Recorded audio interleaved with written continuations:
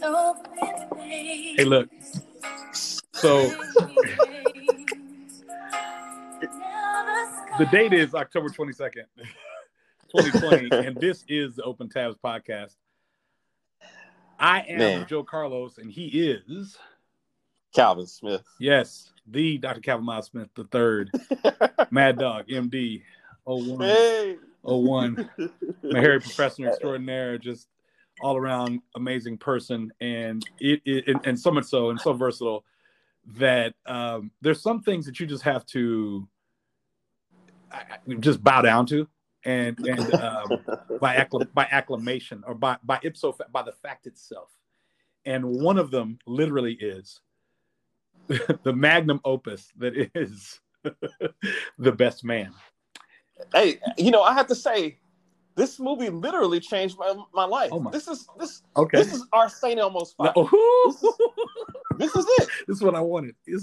He comes out swinging. This is our St. Elmo's Fire. Okay. You know what I mean? Because it defines. We don't talk about it, but it's the movie. And when you hit me with the news today, I tell you guys listening. Obviously we talked about doing another podcast, which we're going to do. We're going to do Glory. Yeah, we're going to do Glory as well. Joe hit me up and he's like, "Yo, do you know what today is?" And when Joe says that, it's loaded. I had to think it was loaded. Really hard. It was loaded. And I was like, "Man, I don't know." He's like, it's the 21st anniversary of the Best Man. The Best Man. Yeah, not the Best Man holiday, but the Best Man. And wow, I thank you for that. I never heard it's our St. Elmo's Fire. That's a beautiful thing. I think it is. I think it's our Four Weddings and a Funeral, which is also a favorite film of mine and was an inspiration for Malcolm Lee for this picture, according to him. And it's interesting, on Twitter or on Instagram, he said something. I said, "I know the movie better than you do." He said, "No, I think I do." And I said, No. I said, "No, I know the film better than you do." And I do. So I stand by that. So having said that, I love how you said that it is our St. Elmo's Fire. And for the uninitiated, and an interesting thing about the parallels between the two, they're rooted in education and college, and it's October and it's homecoming period. It's homecoming time right now. And I think that it's interesting that these people all knew each other because of college. Yeah, and absolutely. Much like St. Elmo's Fire. So on October 22nd, 1999, which was a Friday. It was a Friday. I'm going to tell you a little about that day. I want to tell you a little about my October 22nd, 99. Please do. On October 21st, 99, I left Morehouse College in a car with Dion and Devin Glass of Chicago, Illinois. Two fine people.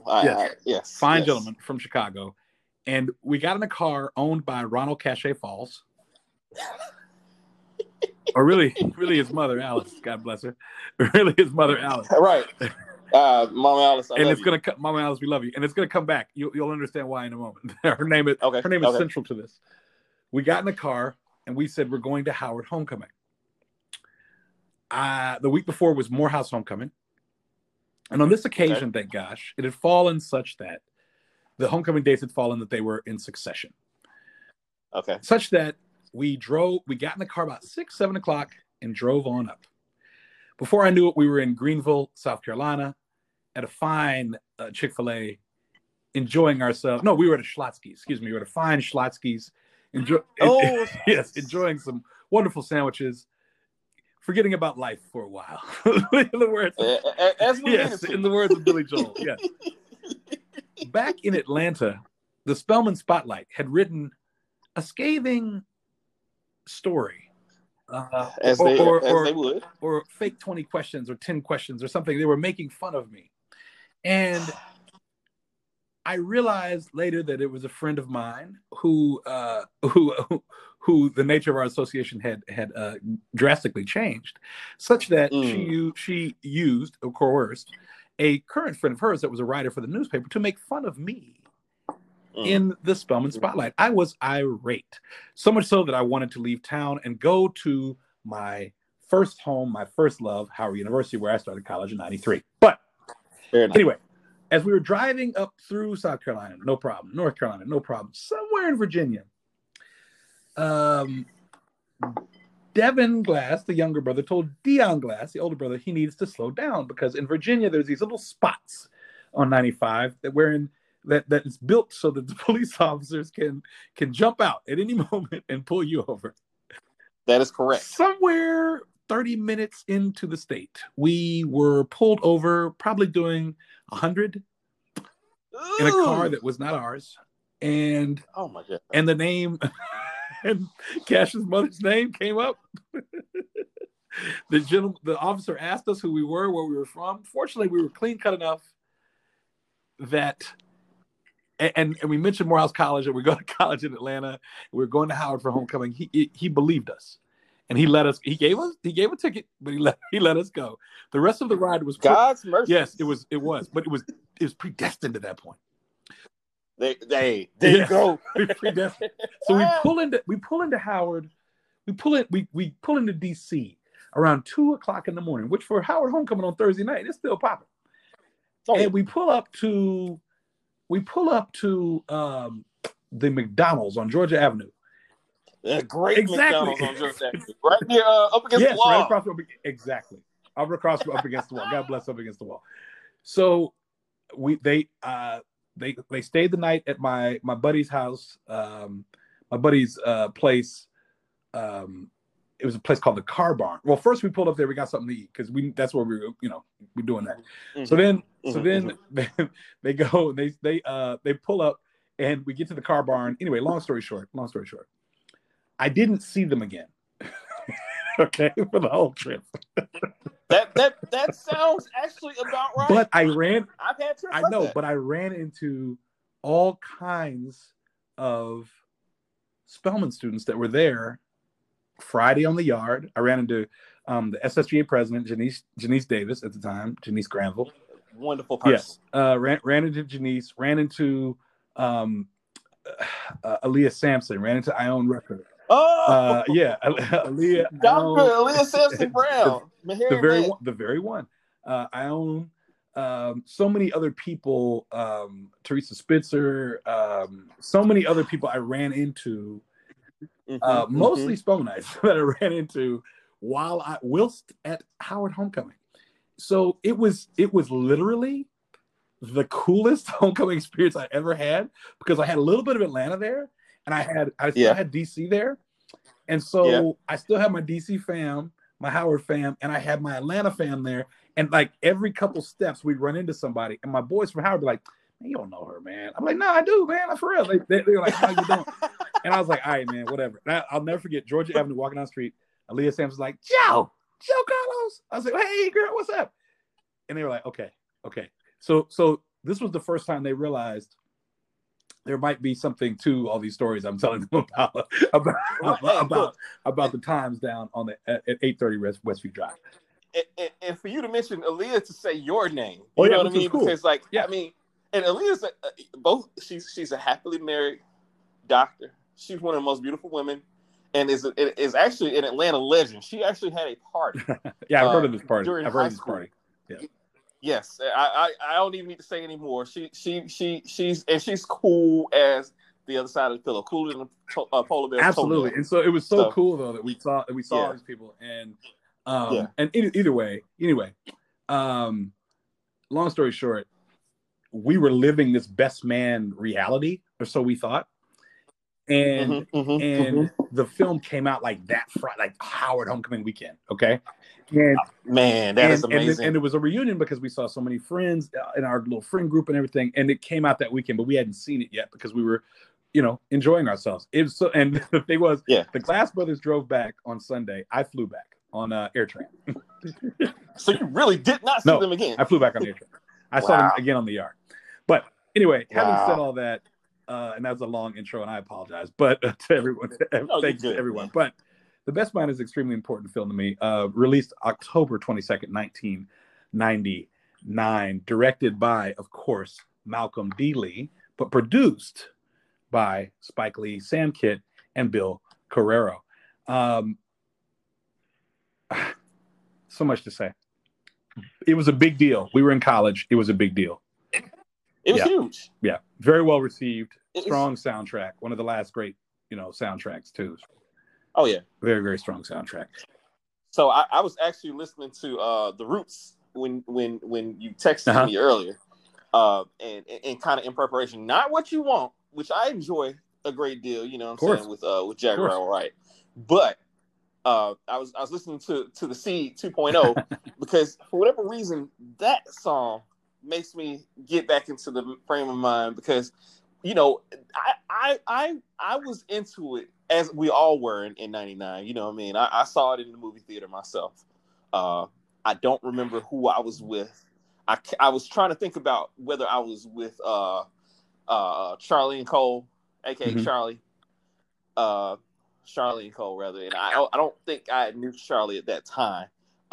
So I don't know who I was with when I saw it, but I definitely saw it in the movie theater. And I was like, man, this is. I thought about when I first saw it. I thought about my parents and their reunions and their homecomings, because as Spellhouse kids, we participated in all these kind of things, and my dad used to be the MC at these parties and yada yada. So we were in the periphery. We knew about all the stuff that was going on, and the weddings and it's just like it's you just assume, even though like it seems like they were, and we'll probably talk about this, but they were at a D1. Yeah, school, it was a D1. It was not a HBCU. Yeah, they were a D1 school. But did it feel like an HBCU? It had a feel. It did have a feeling that yes, it definitely. I couldn't agree more with you. It did. So I always thought about homecoming, and that's why it's so funny. And the picture you sent me, because it's homecoming time. So in our Facebook memories, we have nothing but homecoming memories coming, and it just, this movie throws me back into it. So when you mentioned, I was like, oh man, this is perfect. This is perfect. And you just threw a killer virtual home. Hey, look, virtual homecoming is brand new, just like the coronavirus, right? Yes. Brother, you killed it. Thank you. I appreciate that. Much to the chagrin of my sisters, I was in Charlotte this weekend with my sisters. Shout out to Charlotte and your sisters. I was about as inebriated as I would have been. Funny you should say that, Calvin. Just a few miles down the road, I too. I tapped out a little before Manny Fresh's set. I tapped out and tapped up. Yes. Yeah. I hadn't done that since Homecoming '98, and it wasn't a good thing then, and it wasn't a good thing. It was tough, man. I'm just gonna say that it was tough. Wow, man. So you saw it. Did you see it? I don't remember. No, I was going to get. Did you see it in the theater? I love hearing your story. No, so I saw it the first. Well, I was a writer. I was a writer for the Maroon Tiger, the student newspaper at Morehouse College, and they sent us these passes. So Universal Pictures is the film, the studio that made the picture. They sent. I say picture on purpose, by the way. They sent us these passes. The kid stays in the picture. He does. I sent us these passes. They sent us these passes, and they sent us the soundtrack. And we had T-shirts, we had hats. They just really wanted us to publicize the film, and we did. We gave it a beautiful review. I've got to find my review of it, but gave us a beautiful review. And so we had these passes to go see it for free at Magic Johnson. And they might have given us like 20 passes, and I probably had 5. So I can't tell you. So there was a week when I went 3 times. Okay. Wow. Yeah, and I think so. I must have come back. I came back. It was released on the 22nd, which was a Friday. I was in DC the 22nd, 23rd, and I left town Monday the 24th and came back. I'm pretty sure I saw it on the 25th. I'm gonna just go ahead and say I saw it on the 25th. Okay. And then the next week, this is October, and then the next week that was the week I saw it 3 times in a week. And there was a point when the Wow. guy at Magic Johnson Theater was looking at me like, okay, because I probably did like Monday, Wednesday, Friday, and It's funny because my best friend Niall was working at Magic Johnson at the time. it may have been Niall. I know it wasn't Niall. I know who Niall is, so it was not Niall. But okay, fair enough. When it was Monday and Wednesday, the guy looked at me like, "Come on, bro!" Like, because I was definitely with a different Spellmanite each time. So hey, having said that, I saw my first time seeing it was at Magic Johnson Theater within a week of its release. So it was very, and you know what, Calvin, is so interesting about the film. Just to show you where we were back then in '99. So we would load up these trailers, right, on the video, the trailer, the movie trailer on our computers, the Power Mac G3 we had, the Power Mac G4, and it would take like 8 minutes to watch a 2-minute trailer or a minute and a half trailer. It would take 8 minutes of loading, and we would sit around, turn the lights out, and watch it. And I had watched the Best Man trailer so many times that I could recite it. So when she says, when Nia Long was playing Jordan Armstrong, says, "Harper, why'd you really leave your girl at home this weekend?" That's how it starts. And he says, "I just wanted to, hang out with the guys, kick it with the fellas." And then there's no sound, and she just goes, "Mm-hmm." And the way she said it, it told me everything I needed to know about this movie. Okay, and I hadn't, and then it goes into ding, ding. It goes into like this whole thing and it tries to explain the story, but that first scene from the trailer set the whole thing up for me. I was like, oh, I get this. I live this. I get this. I understand this. Yeah, no problem. Yeah. So did see it at Magic Johnson Theater several times, and later one of the first DVDs I bought. We also bought it for and showed it at the SGA in spring of 2000 in King Chapel. Yes. We showed it there probably like March or April for the students as well. Yeah. I'm pretty sure I was why there. not Pretty sure. Why not, indeed. But Wow. in that film, and as many times as I've watched it, there are little things obviously that make it special or different, or just certain details that make me enjoy the movie a little bit more each time. And we talked about that with previous films. But for me, the details are just trying to figure out how early Harper Stewart is called out on his the stupidity of the premise of his story. And the fact that his fear over things, it's teased out to us when Murch says, okay, because Murch, obviously everybody who had the book, we didn't know how long they had the book, but obviously whoever's had it has read it in totality. They haven't discussed it, but they've definitely read it. So it's interesting that they all knew different passages were important to them. But Quentin Spivey, he figured that out from the jump. We don't know why Quentin knew so much until The Best Man Holiday. Okay. But but Quentin was like, you're rewriting history to, suit your own little to make it a certain type of way, right? And he was like, nah, there's nothing there. Right. Which Quentin obviously knew something was amiss from the beginning when he said it, and he tried to get him to admit to it or be better or all those things the whole time. So I think just the little strings that they pull in the film, the little tiny clues where they're trying to let us know what's going on behind the scenes with this story that he's written, the book Unfinished Business. To me, those are the little things that I really love, and then I like watching the move well without the ball. Like I like watching these guys go at it, and alpha dog male just trying to do their best in every scene as well. Loving that. Yeah. For me, the little things in this movie are the friendship dynamics, which is kind of in keeping with what you're talking about, but the way they knew each other. You know what I mean? Like how they could call each other on the bullshit so quick. Like how they knew Murch was gonna give in to Shelby in the beginning.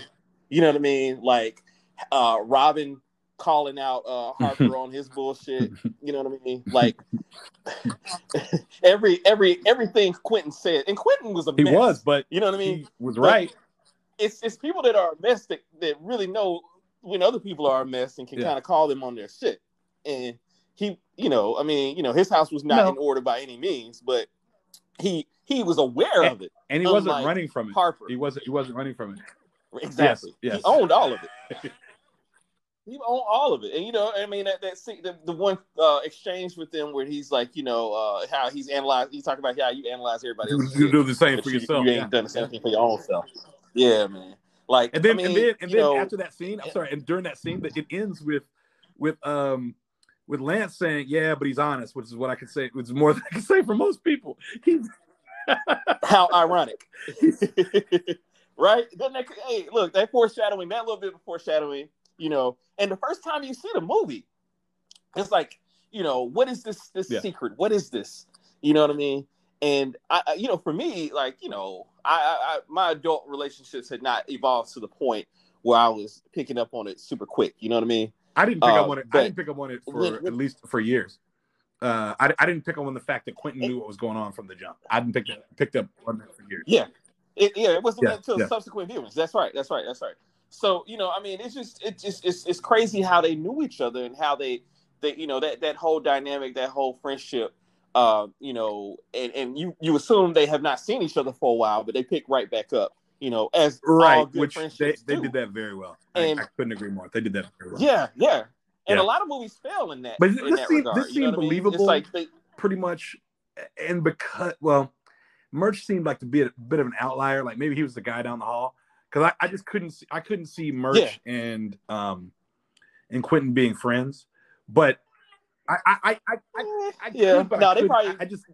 Quentin is just so, and he's from DC, and I remember Faraji saying like, of course the ignorant smoking, drinking, foul talking guy would be a light skinned, light eyed dude from DC. So, yes, very true. Malcolm Lee must have known some DC dudes. And he says it when he's playing guitar, right? And he says, Malcolm Lee says, Quentin Spivey from my nation's capital. And I'm thinking, like, of course, this guy.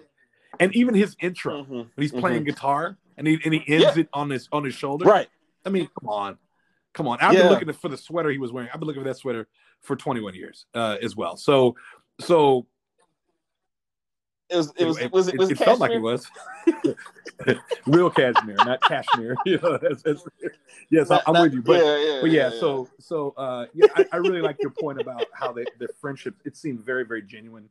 There was a great deal of love there. Continued love. It wasn't like, oh, I knew him then. It's like I still know these people. Yeah. Very, very, very, very. The continuity was on point. Yeah. So Joe, who is your unsung hero? Is it early? Never too early in the best man. Never too early in the best man. So, what's Quentin Spivey? It's Quentin. For me, it's Quentin.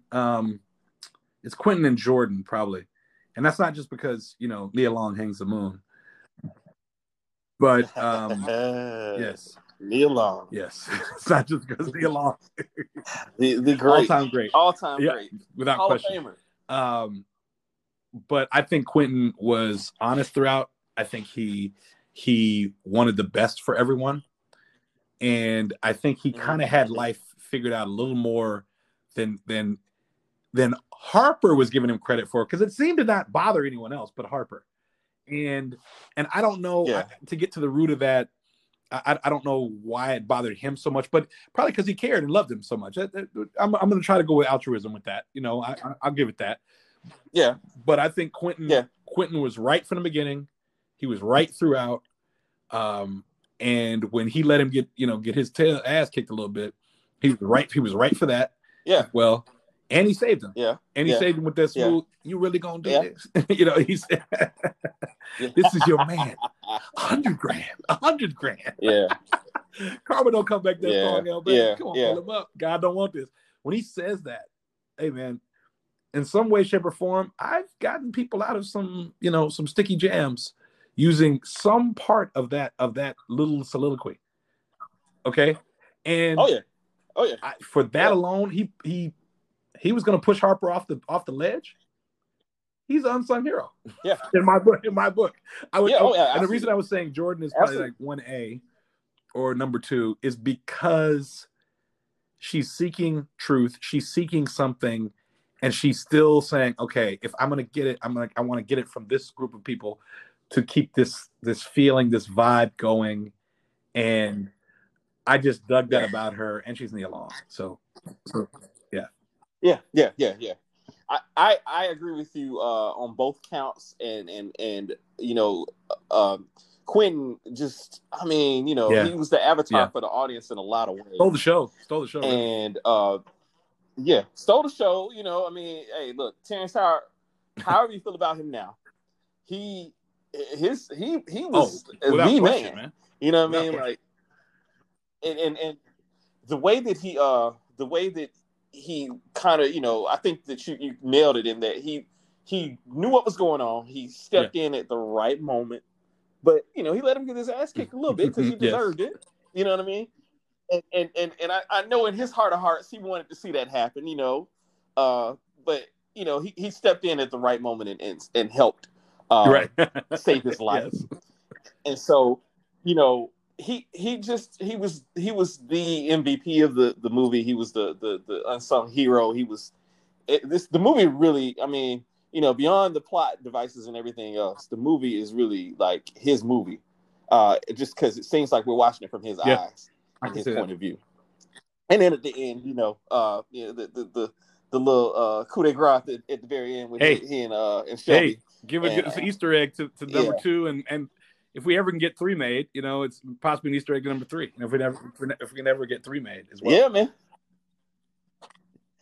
man. I hope beyond hope. You know, when I watched, and not to digress too much about the Holiday, it's just an excellent movie, man. I really enjoyed Holiday. But at the end of that, you know, getting that teaser, I was anticipating that more than I was anticipating a lot of the Marvel movies. Like I really wanted to see that, you know, and we haven't gotten it yet for various and sundry reasons, but you know, it is what it is, and I'm holding out hope that we will one day. I hear you, man. So question here about the TV connection. Do you what TV connections do you have, or do you think, you know, exist in this film, if any at all? In this film, I have to think, like, you know, a lot of the how do I want to put this? A lot of the shows that came out after the fact, like The Game, Girlfriends, and all these kind of things. I have to think that a lot of the dynamics of the characters in these shows was rooted in this movie, and like the archetypes of the different characters, like the messy woman, the messy guy. You know what I mean? Like, all of these archetypes came out of this movie. It's you know, I'm reaching a bit because this is one of those movies that truly everybody pretty much you know, Harold Perrineau is rooted in TV, obviously with Oz, and you know, Terrence Howard obviously with Empire and you know, a few other vehicles, but directly, I'm struggling to think of anything like directly. No, it's nothing directly, but I think your point about the influence that it had on those television shows, and more importantly, in my opinion, film. So we get the brothers because of this. We get literally Brown Sugar because of this. Any of those films that came out after this that chronicle the life of this middle to upper middle class, youthful, actively engaged, mobile African Americans, I think owes a debt of gratitude to this film. This movie was made on $9 million. Hello, Spike Lee, and made $34 million. Okay, yeah, and amazing. It showed that you can make it on a small budget, modest budget at the time, and with a Black director. And you can make these stories that are interesting and appealing and make some money off of it. So I think this really was one of the first ones like that didn't have a gimmick. that because there were a lot of films that were coming out. Love Jones was 2 years prior. Nia Long again. It was 2 years prior, but it was darker. It was different. It was just different. And I think there's not necessarily a TV connection to it, but its legacy, I think, is in how many, or direct TV connection. I think its legacy, I think, is in how many films that came out that are trying to seek that, I don't know, that feeling that this film created. But I think when it comes to relationships and relationships among friend groups and things of that nature, you can maybe draw a parallel between this and Insecure, even all the way to now with Insecure as well. Yeah. Just with this, upper middle and upper middle class, these educated Black people that are trying to make it and trying to figure things out. So we don't normally get that. Sure. We don't normally have those. And so like you said, girlfriend. When you said girlfriends, I think that came out like right after this. And so there can't be. That's to your point. That is an unmistakable connection between the film and that television show. So, what part of The Best Man is closest to who you are, Calvin?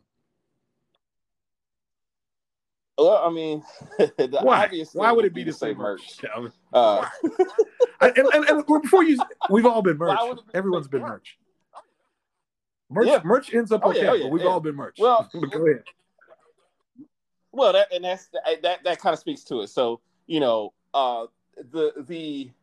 guy that kind of, like you kind of alluded to it a little bit earlier, like he's kind of not really.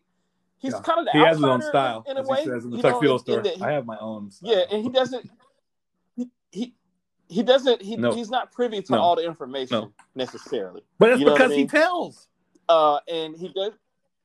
Yeah. Well, yeah, and he has kind of a big mouth. Yes. And as somebody who has a pretty prolific social media profile, and is known for being pretty transparent, aka having a big mouth, I'll take that. Forthright MC. I'll take that. I can relate on that, and I can relate on the I've had my share of Shelby's.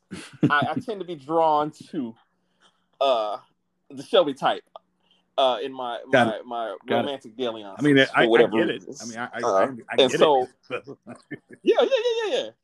Yeah. And Merch is a good dude. Like, he was a good dude. I mean, ultimately, he was rooted in kindness and goodness. You know what I mean? But also, he had balls enough to draw the line on being mistreated by Shelby at the end of the day, and forged a life, an unconventional life with with a young woman pulling the T-Pain, as it were, falling in love with stripper. Candy. Yeah. Using the Audre Lorde line. Shoot your shot. Man. I mean, yeah, that's the epitome of shoot your shot. He shot his shot. He was he was the opposite of Danny Green. He nailed it. So that's again, I'm carving out this role as a self-effacing guy, probably a little bit too much, but that's who I related most to. What about you, Joe? When I saw it, I think I can guess. I had just gotten out of a merch-like situation myself, and so I think a knee-jerk thing, because of the dreads. When we were in college, people would say our friend Corey, but I don't like that wasn't Corey. That wasn't him at all. I think not at all. Yeah, he's far Corey's more Quentin than Merch at all in every way, shape, or form. Like, that's just not him at all. And so I definitely had some merch in me. I think I had a little bit of all these guys, and probably less Lance. Not so much Lance, but definitely some. I had some Quentin in me, and some Harper in me, and probably more Harper than I'd like, but definitely some Merch. So I think, in all sincerity, it's an amalgamation of the three of them, and I knew some Lances and still do.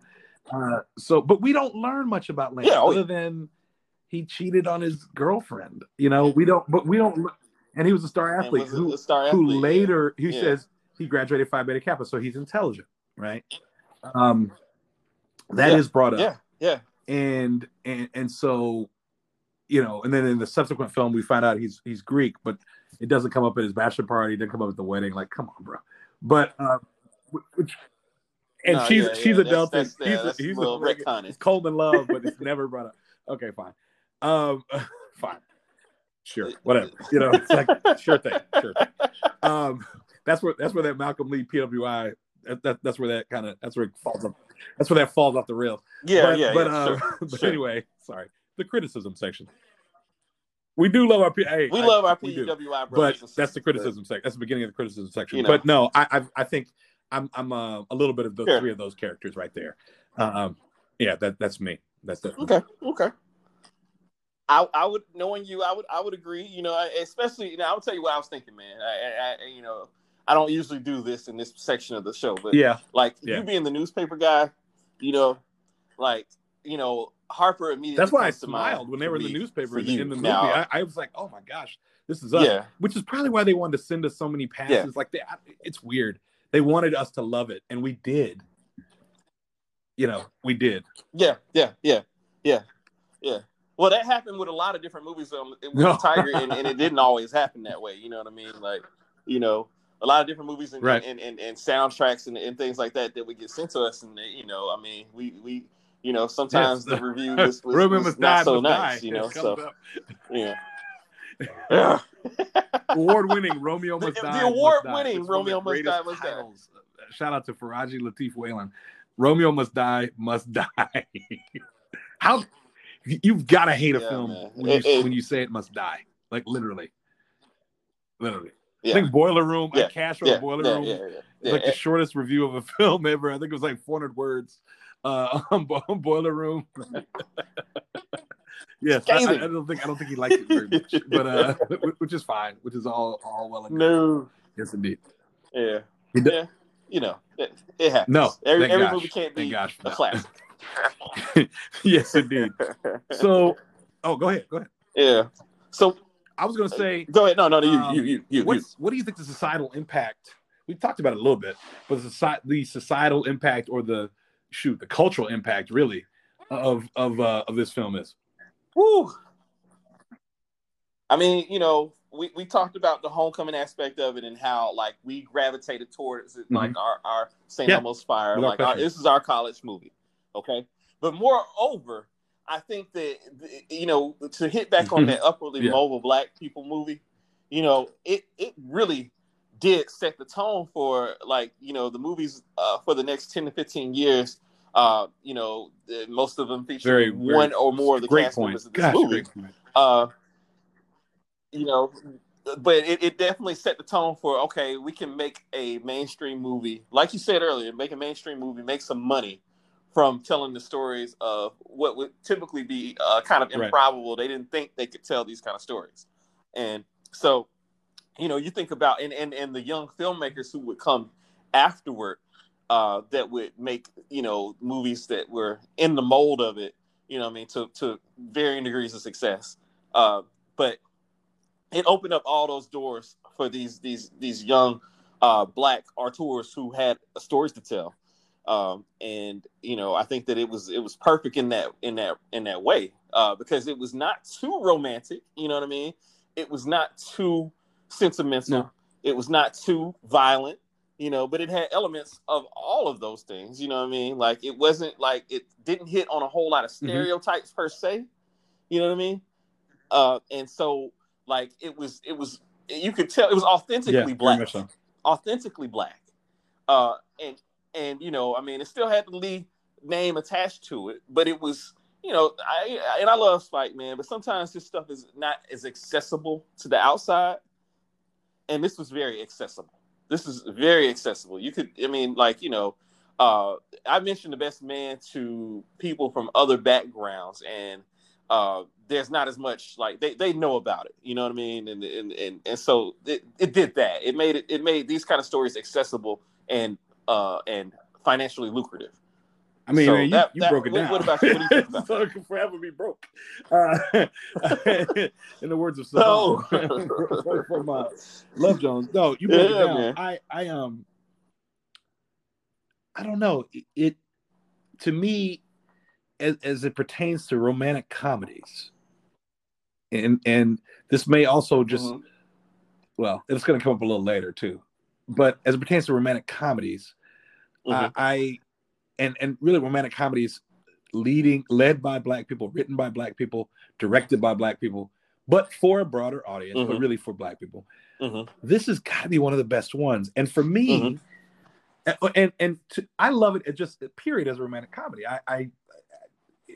Woody Allen had a run with some great romantic comedies in the late 70s, and then one in the mid 80s called Hannah and Her Sisters, which is one of the finest films ever made, and then a few years later, Rob Reiner makes When Harry Met Sally, and then about 3 years after that, Reggie and Warrington Hudlin make Boomerang. Okay, and personally, yes. And personally, as it comes to romantic comedy, and personally, 7 years after that, this film comes out. That's how I feel about this. So I think it's interesting because it was different, and more obviously in the vein of Boomerang, but different. And this is the first one with a Black director, and so Boomerang had a Black director, excuse me, but it was they were a little younger. It was rooted in they knew each other because of college. It was telling a different story, bigger cast, more ensemble cast. And I really, as I said earlier, I think it showed that you can write these stories and they're bankable. And even though it was Spike Lee adjacent, okay, Spike Lee adjacent, because he produced it. But Malcolm Lee was able to tell his own story. And I think that really, absolutely. And Malcolm Lee said in interviews that he was really heavily influenced by The Big Chill and another great, just amazing film, The Big Chill, and Four Weddings and a Funeral. Now, it's interesting because I love both those films, more so Four Weddings, which I've watched, I don't know, maybe 300 times. I watched Four Weddings and a Funeral 300 times.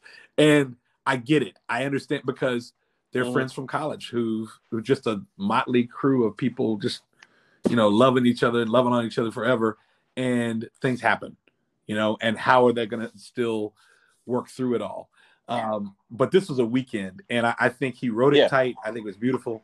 And I think it showed that our stories like this are very bankable. And by saying bankable, I mean profitable for the, for the Universal Pictures, for the film company. Absolutely. I mean, and the proof is in the pudding from the films that came out afterward, man. Without question. So I think that's probably more so, an impact, I guess, in a sense with that. Yeah. Yeah. Well, and that kind of segues into the genre defining moments of this film. Like, what do you identify? Let's talk about the music. Soundtrack was bonkers. Okay. Soundtrack is bonkers. And I opened it with After All Is Said and Done, but I don't know if you can hear this little Maxwell. Let me tell you something. After Maxwell hit us really in 95, had a good 97. It was perfect to have a little Maxwell on there. Also, completely. Yeah, because we were also The Roots. What You Want with Jaguar? Come on. I mean, unfortunately, it can't be streamed, and I've got it in an external upstairs. But that's just a strong sign. I mean, strong. But the winner of the whole album, to me, Turn Your Lights Down Low. I mean, when Lauryn Hill was in her Heavy Marley, heavy Marley stage. For better or worse, Turn Your Lights Down Low. For better or worse. I love that. I mean, I just love that. And then there was a group in here called the Sporty Thieves, and I just love the name Sporty Thieves. Yes, made one of that songs. But then the most cliche and probably the funniest part, but it is an enduring legacy, is the song with the great Genuine, RL, Tyrese, and Case. Guys who weren't really known as the best men that they could be, but they came together. Yes, and made an anthem called The Best Man I Could Be. Hey, man, not to get too Twitterish on this, but the Twitters. Yeah, they have categories. We didn't know a lot of 99, I mean? man. We did not know a lot of 99, but if you watch that video, no, we didn't know. We didn't know a lot of 99. The words that were being said were needed. Oh yeah. And when Tyrese hits the floor, like, I'm trying to be the best man I can be. I'm going through so much. I made a big mistake. Hey. I mean, but it was written for the film. That song there is written for the film. And really was good. Really good song. Yes. So no, it was great. It's funny, but great. So the genre defining, great soundtrack. I mean, killer soundtrack in '99. I already told you one of the best rom-coms, in my opinion, one of the best rom-coms of all time. Definitely genre defining black romantic comedy. Period. Yes, absolutely. Yeah, absolutely. That's it in a nutshell, man. It's the black romantic comedy, I don't, the archetype Soul for Food's not going forward. A rom-com. You know what I mean? And I think, go ahead. Nah, and Love Jones definitely. Yeah, it's not, Love Jones is romantic. Comedy. Sure, it's drama, comical moments. It ain't comedy.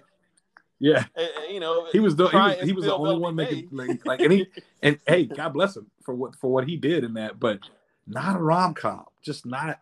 And neither is Booty Call's not a rom-com. It's just a comedy.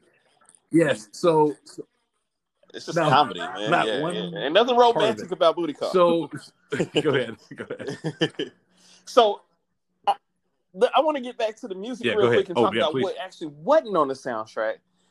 Because two of the biggest moments in the movie. Yeah, they must not be able to get the clearance. I mean, and it's funny because Spike and Stevie are really good friends. They got the clearance to play it, but I guess they couldn't get the clearance to put it on the soundtrack. But go ahead.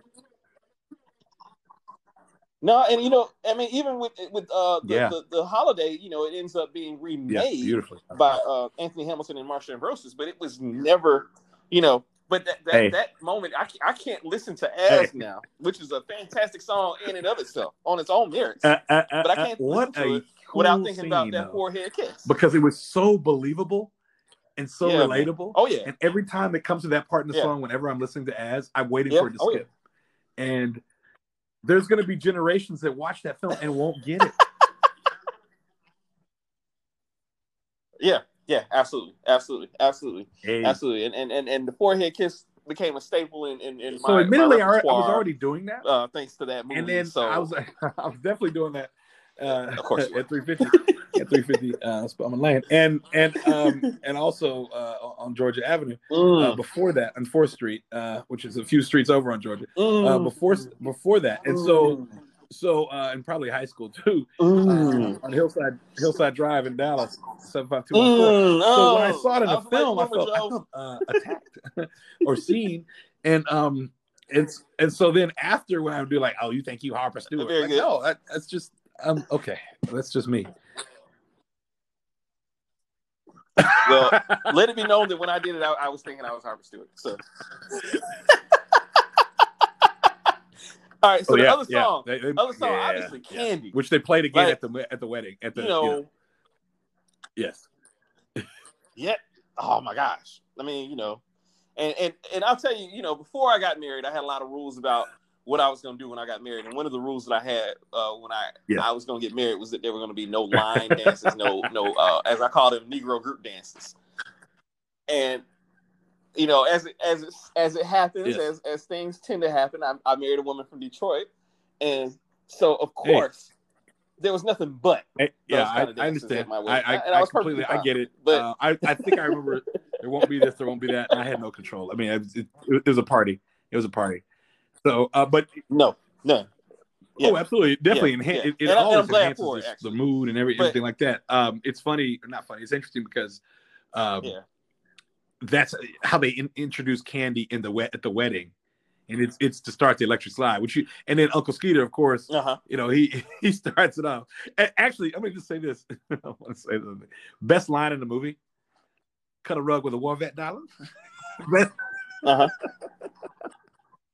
Hey! I would never in many moons ago, Yes. long time ago, I would never have used had been so low as to use a line like that for it not being true. But obviously, Uncle Skeeter had used that line several times. God bless Uncle Skeeter, and he was clearly who he was. We knew who Uncle Skeeter was. Like, okay, it's Uncle Skeeter. Woo! He's definitely believable, extremely believable there. Yes, indeed.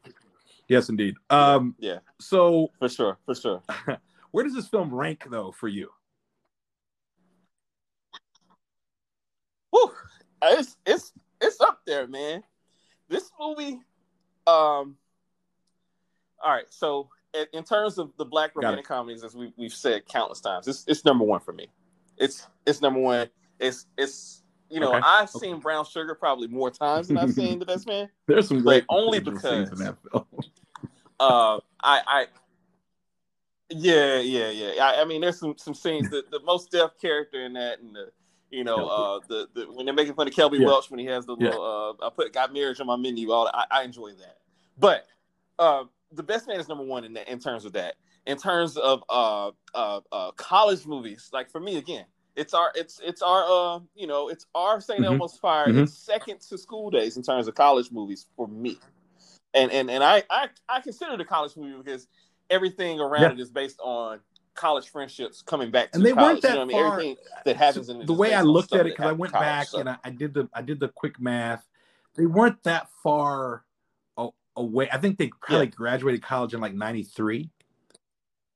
Yeah, they weren't that. It wasn't even. Yeah, they were like it was less than 10 years out. So they weren't even 30. They weren't 30 yet. And we have. I've been through waves and waves. I mean, we've been through that. And it's interesting how that all happens. But they were the first ones. They were the first ones to get married within that crew. And so and for me, it's in my top 10 favorite films to watch at any given moment. I own it. I've got it downloaded in several different places. I've got it. Got it on Amazon, so it's on every device that has Wi-Fi. It's one of my favorite movies to watch. Period.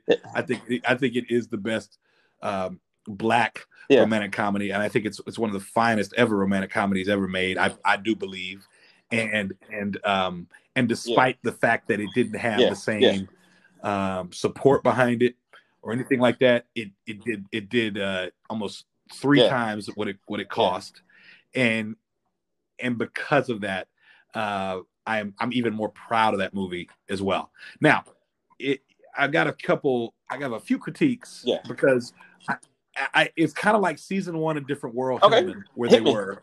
So it couldn't quite figure out what was going on there. And I'm trying my best with the critiques to not let The Best Man Holiday influence my critique. Okay. So we don't know why Quentin knows fair enough. that Harper was lying, that Harper and Mia had slept together. We don't know why Quentin knows that.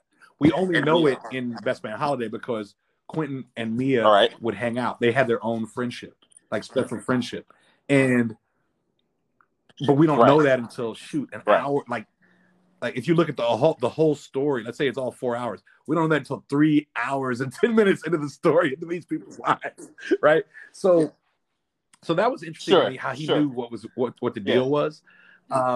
Also, a little something. Oh, I want to say this. So in the scene where he's playing the guitar and they're at the little bar, a place called Soul Cafe, and it's in Manhattan. And in the summer of 2001, I went up to see my brother. There used to be this big Morehouse and Spelman party, and around 4th of July weekend, and I went up to see my brother who was starting work at McCann Erickson the day or two after this party, and I wanted to be with him when he started work. So we went out one night, carousing all over the city. Cash's mom Alice was with us that night. in New York. Zing, Farai, Bianca, Cash. There were a lot of people out there. Yes, this is 2001. When you say these names, so we were I know all out exactly and having a great time, and my brother was with us. and he was a bringer. Yeah. He was trying to break into comedy, and we went to this place, Uh-huh. and they would allow him to go up and do 5 minutes if he Yeah. brought people, and so we were some of the people. So after he did his little 5-minute set, and we laughed like crazy and tried to be loud and bought drinks, we went next door to Soul Cafe, and it was the same place from A Best Man. So I was freaking out. Okay. And that whole place was like the size of a matchbox, but they made it look huge. I mean, they made that place look like it was gargantuan. So shout out to the art director and the DP on the film for that. But I just want to say that real quick. But I thought it was interesting that this guy's a big time running back. He's getting married in a bye week in the middle of the season. I thought that was a little odd, but I guess Magic Johnson did it. Mark McGwire did it. During he got married to an All-Star in Chicago, so that it could happen. Okay, yeah. Yes, it is unlikely but possible. It's unlikely, but it's possible. Yeah. Okay. And then I just don't get. Yeah. And this is my problem with the film. My main problem with the film, I don't understand the thought process behind writing this story, not thinking it would blow up the way it did. And I love it too much to not be able to criticize that. I can't. So your thoughts on that? Sorry, your thoughts on that? Yeah. I mean, well, I totally agree, man. Like, it's funny though that I kind of know of a situation very similar. At least I've heard of a situation similar to that occurred at a local college here in Nashville, where a dude wrote a book that was very obviously, it didn't obviously wasn't a bestseller. It wasn't an Oprah. Club. They know who your best friends are, but they're not gonna think like, come on, people can read. Yeah, man, and to think that they won't draw the obvious, conclusions based on, trying to hide the truth. Like, I mean, it really, and especially if that's your trademark and that's what you're known for. You know what I mean? Like, I didn't get that at all. I also, I wasn't really sold on his relationship with Sanaa Lathan, man. Like, it just, first of all, like the way it's presented in the movie. Why didn't he smash Jordan? Well, one of the best lines, I don't know. When she says it, my hormones are raging. I've been taking tequila shots, and she didn't want to hear about no peas, and then she says, and good night, and she walks the wrong way at first because she's drunk, and then walks the right way. I think that pretty much killed that. Right. Yeah, it did.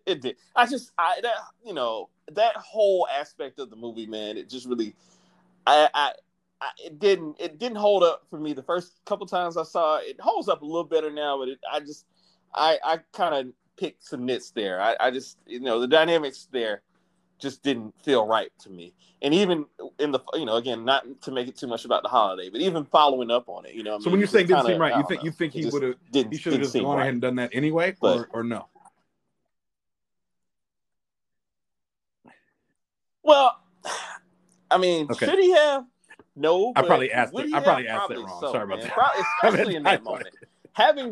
Okay. Well, no. You asked it right. You definitely asked it right. But I guess the point I'm making is like, in that moment where you just got your ass kicked, you know what I mean? Like, you come in for some comfort and some support. You know what I mean? Like, I'm not coming in there with them kind of vibes, that point. Personally. Yes, but the door was open. The door is open for you. The door is open for me. You know what I'm saying? It's Stairway to Heaven, OJ's. Like, let's go. Here we go on the Stairway to Heaven. Like, it was done. It was a done deal. He did not, even coming in there bloody. Yeah. That wasn't going to change what her intentions for the evening were. But his anger at his own mea culpa. Exactly. Messed it up. And so that was on him, man. That was on him. Yeah, well, I mean, it was on him. I can't relate either, but we all can say things. I think people can say things that throw off the vibe easily. And the thing was, she had been, true. I think aggressor is the wrong word, but she had been very forthright. That's probably nicer. Yes, she'd been very forthright about her intentions. She put it out there. He came over. He did not have to come over. Yeah. Well, see, exactly. Like I guess that's where I'm going with it. Like, I mean, Because he was staying with why Merch, even he could go go there? back to Merch. Like, you know what I mean? Just I don't know. It just exactly. Like, I don't know, man. It just that whole thing kind of fell apart for me. And again, and then when they introduced you're Robin, right. I always get the characters mixed up, man. When they introduced Sanaa Lathan Robin to the story, it's just like, like, okay, and then she's just like, I don't know. I didn't feel that vibe between it's interesting. them in that movie. I agree with you. They seem, and maybe I never did either. It's like he was because he's so critical of people. That's why I can't stand Harper. Let's just be honest. I can't stand Harper. I can't stand Harper in the whole 4 hours. He's on that season. He's self-righteous. He's not a good dude. Dwayne Wayne. I can't stand Harper because the only cool thing about him is his name, to be perfectly honest. And he wrote for the newspaper, which I of course I love that. Yeah.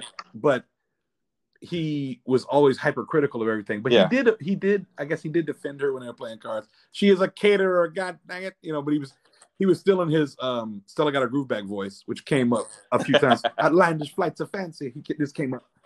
Yeah.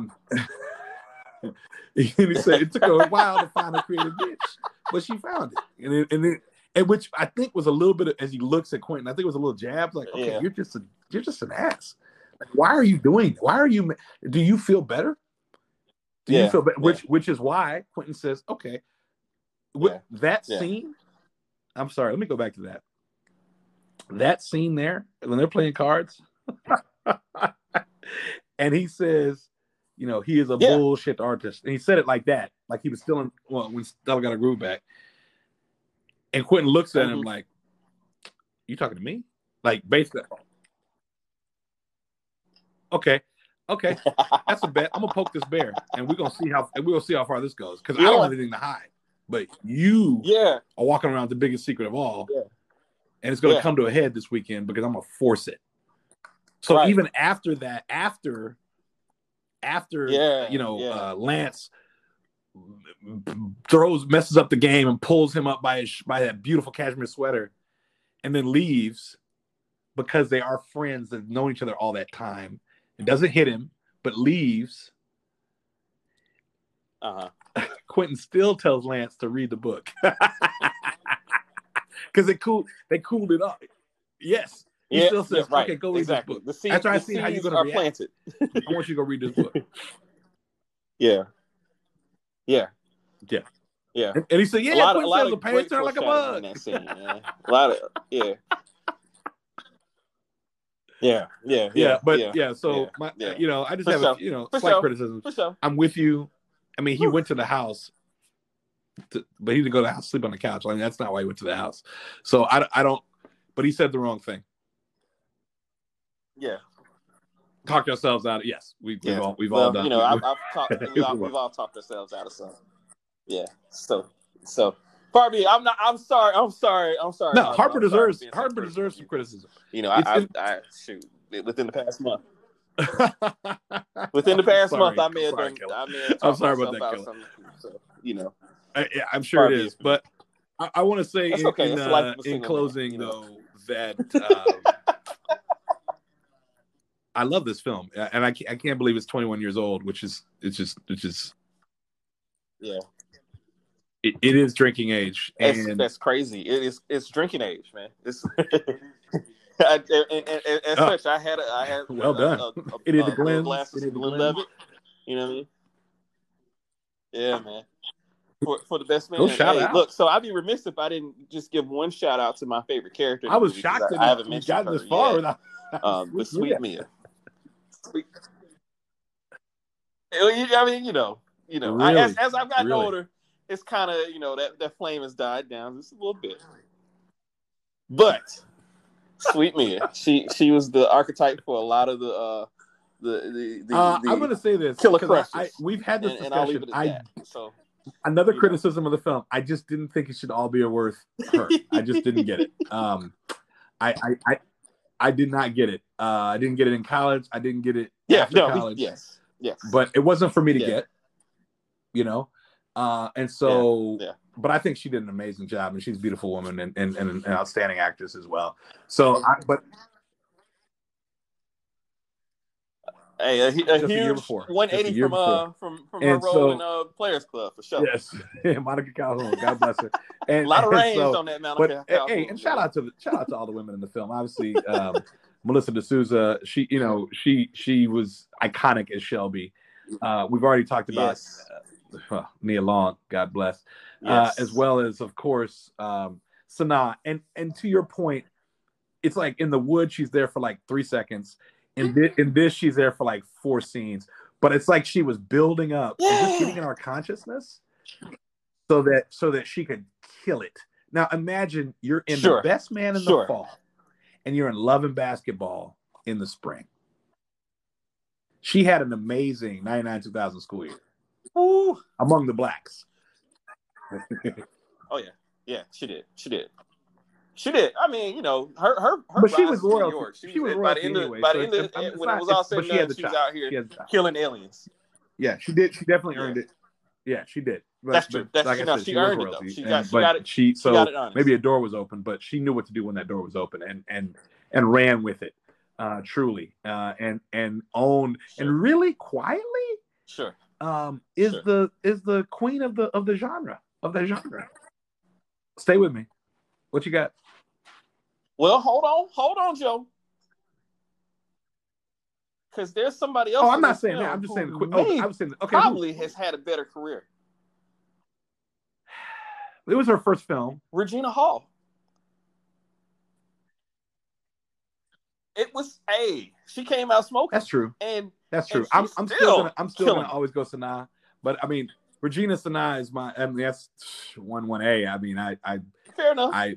I'm with you completely. By the way, on that, no problems. Yeah, I got no problems with that. I guess I was thinking lead things, but I guess if you go all the way to T Lamb 1 and T Lamb 2 and among other and then I forgot about Last Night and other things. Now Regina Hall, this was her first film. I mean she has had an outstanding career, and it started here, and it's just a stellar career that started right here, and so thank gosh for this movie for so many reasons. But I'd like to say personally in closing that I think the importance of this film was that a story about it was a relatable story. It was one of the first relatable stories I'd ever seen, and because I was a little older at the time.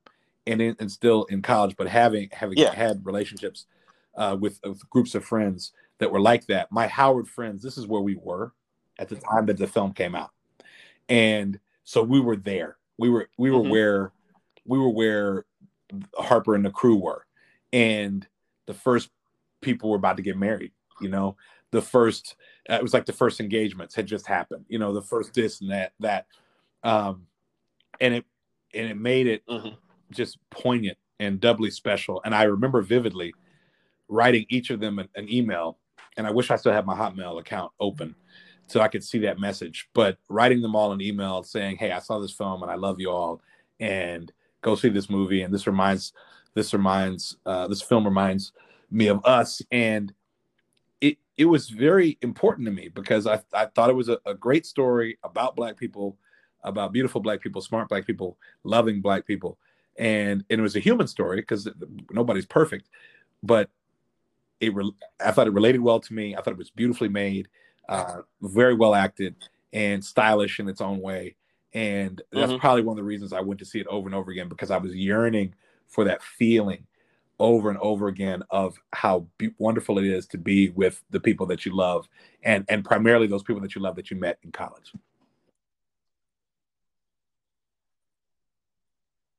Yeah, you said it all right there, man. You said it all. Well, Joe, I'm so glad that you had the wherewithal, the absolute. I mean, I'm talking about, brother. Like you time hot without time hot. No, I did. Like, I wish I could have. I'm convinced that you made the album. I'm gonna go out with this one here. One of your songs. Woo! Hey, from Sweet Mia Was Walking Down the Steps. This is your song. Yes. No problem. Thank you. Thank you, Joe. Yeah, special My surprise. Man. All right, guys. So this Podcast. is a special surprise edition of the Open Tabs podcast. 2 for 1. And we thank you for joining us. And you getting a 2 for 1 tonight. We gonna be right back with you in just a second.